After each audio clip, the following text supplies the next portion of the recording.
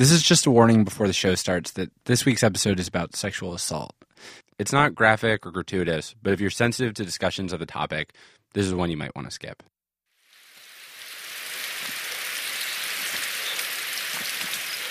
You normally start on the coast by the ocean.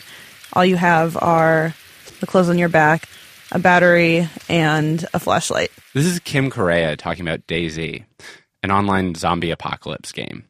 She's logged over 350 hours in it.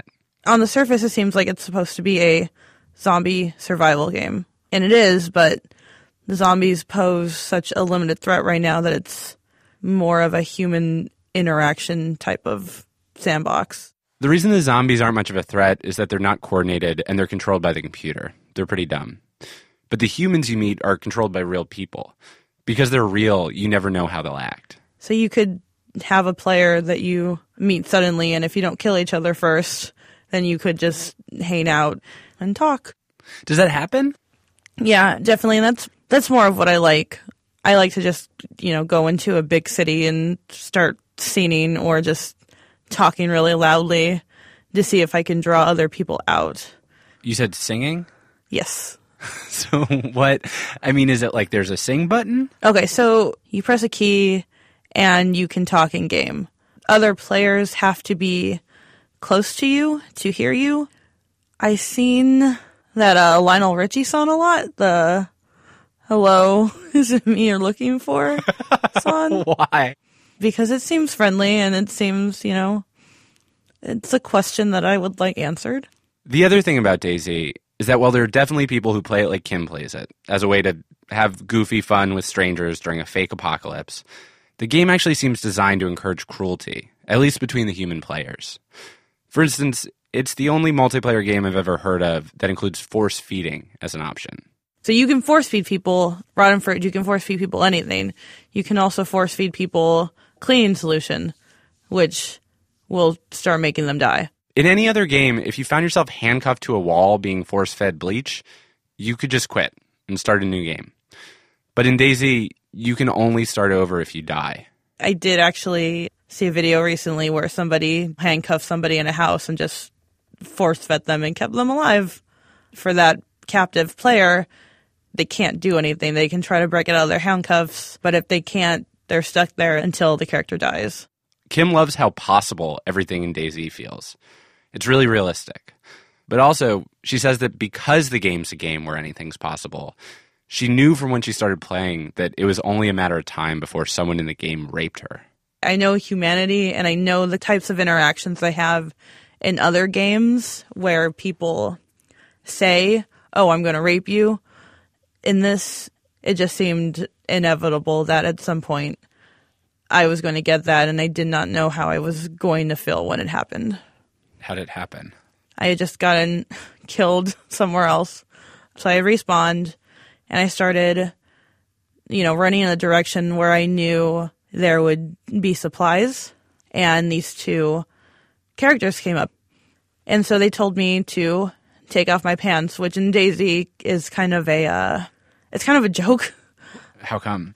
Especially for the female models, the underwear you wear is pretty silly. It's just blue underwear with like white stripes or white stars. And so I actually do that myself when I'm a new spawn, because when you're not wearing pants, you're not hiding anything. Like, I don't have a gun or a knife in my clothes because I'm not wearing any clothes. So they told me to do that, and I was like, okay, whatever, I've done this before. I saw that they had guns, so I didn't want to do anything where they would kill me again or where I would, end up dead again. So they told me to get on my knees, and I got on my knees.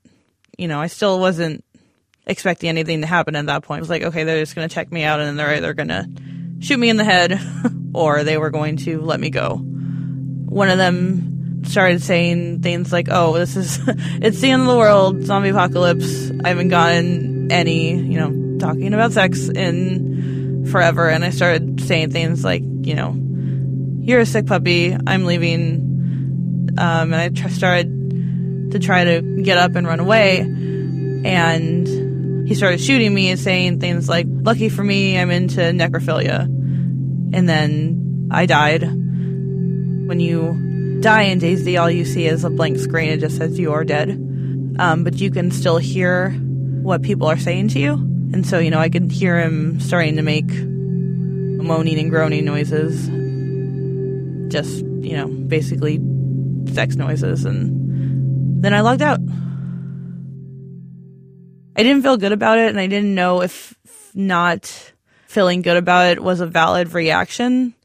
I definitely don't want to say what happened to me verbally is as important as if it had happened in real life. But it feels like it means something, and I'm not sure what it means. The questions Kim's grappling with, how to feel about something that's virtual but maybe not fake, or fake but maybe not inconsequential, these questions have been around a while. Kim told me about an article from 1993 that described an early instance of a rape that occurred in an online world. I called the guy who wrote it, a writer named Julian Dibble. Julian said that in the early 90s, he was spending a lot of time in an online world called Lambda Mu. It was kind of an early version of Second Life in that it was more of a sandbox type of virtual world. Lambda Mu, which actually still exists, is strictly text-based. You make a character, you hang out with other people. DayZ without the zombies. Sort of a hangout simulator. If you want, you can build things. And at the time Julian was playing, people were really into building these devices that could be used to sort of ventriloquize each other. Bonkers, they were called. You would take the thing and bonk somebody with it, and it would make it appear that your friend was saying something silly or farting or fainting. It would sort of kind of take over their character in a sense. Somebody made an advanced form of bonker called a voodoo doll. Now you could make people do things. Maybe you can see where this is going. One night, a character named Mr. Bungle enters the living room, Lambda Mu's central hangout space. For most of the evening, he uses the voodoo doll on the women in the room. To cause various players to do unspeakable sexual acts to themselves and to others. So it would say, Crystal Singer, say, was the name of the character. Crystal Singer is stabbing herself in the private parts with a steak knife. Just kind of horrible things. In the aftermath, the one thing everybody in Lambda Mu agreed on was that they didn't want rape to be a part of their virtual world. But they had to figure out how to solve that problem. And there was a live meeting held, kind of a constitutional convention almost, to talk about what kind of governance do we implement here. The talks went on for a long time. But in the end, the solution they came to is pretty simple. Mr. Bungle got the virtual death penalty. In the language of the game, he was toted.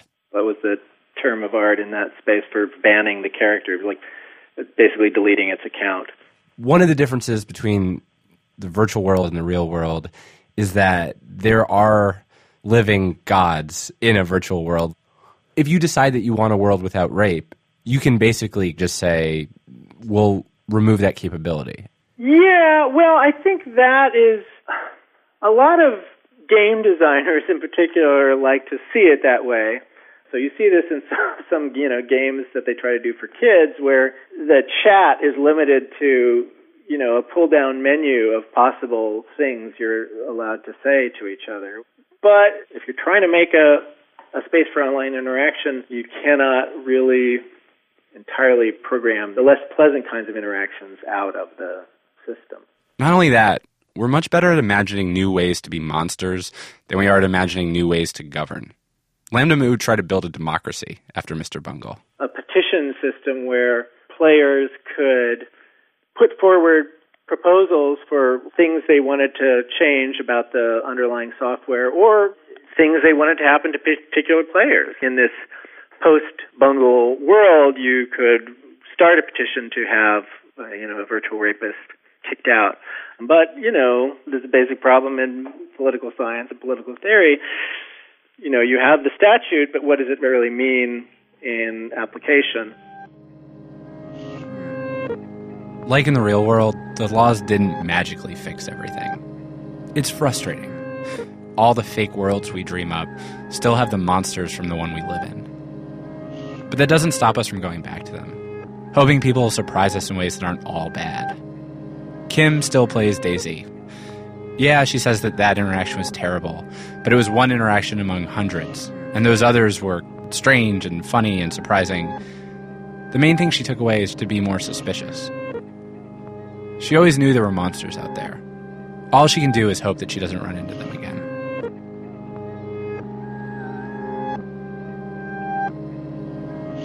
TLDR was produced this week by me, PJ Vogt, and Alex Goldman. Our executive producer is Kat Rogers. Our engineer is Jen Munson. And our theme song is by the mysterious Breakmaster Cylinder. Production assistance this week from Cameron Lindsay, and special thanks to Starlee Kine. If you haven't, please subscribe to our podcast on iTunes. It helps us a lot. You can follow us on Twitter, at PJVote, at agoldman, at TLDR. Also, you can check out our blog, tldr.onthemedia.org, where we post news stories twice a day. We are TLDR.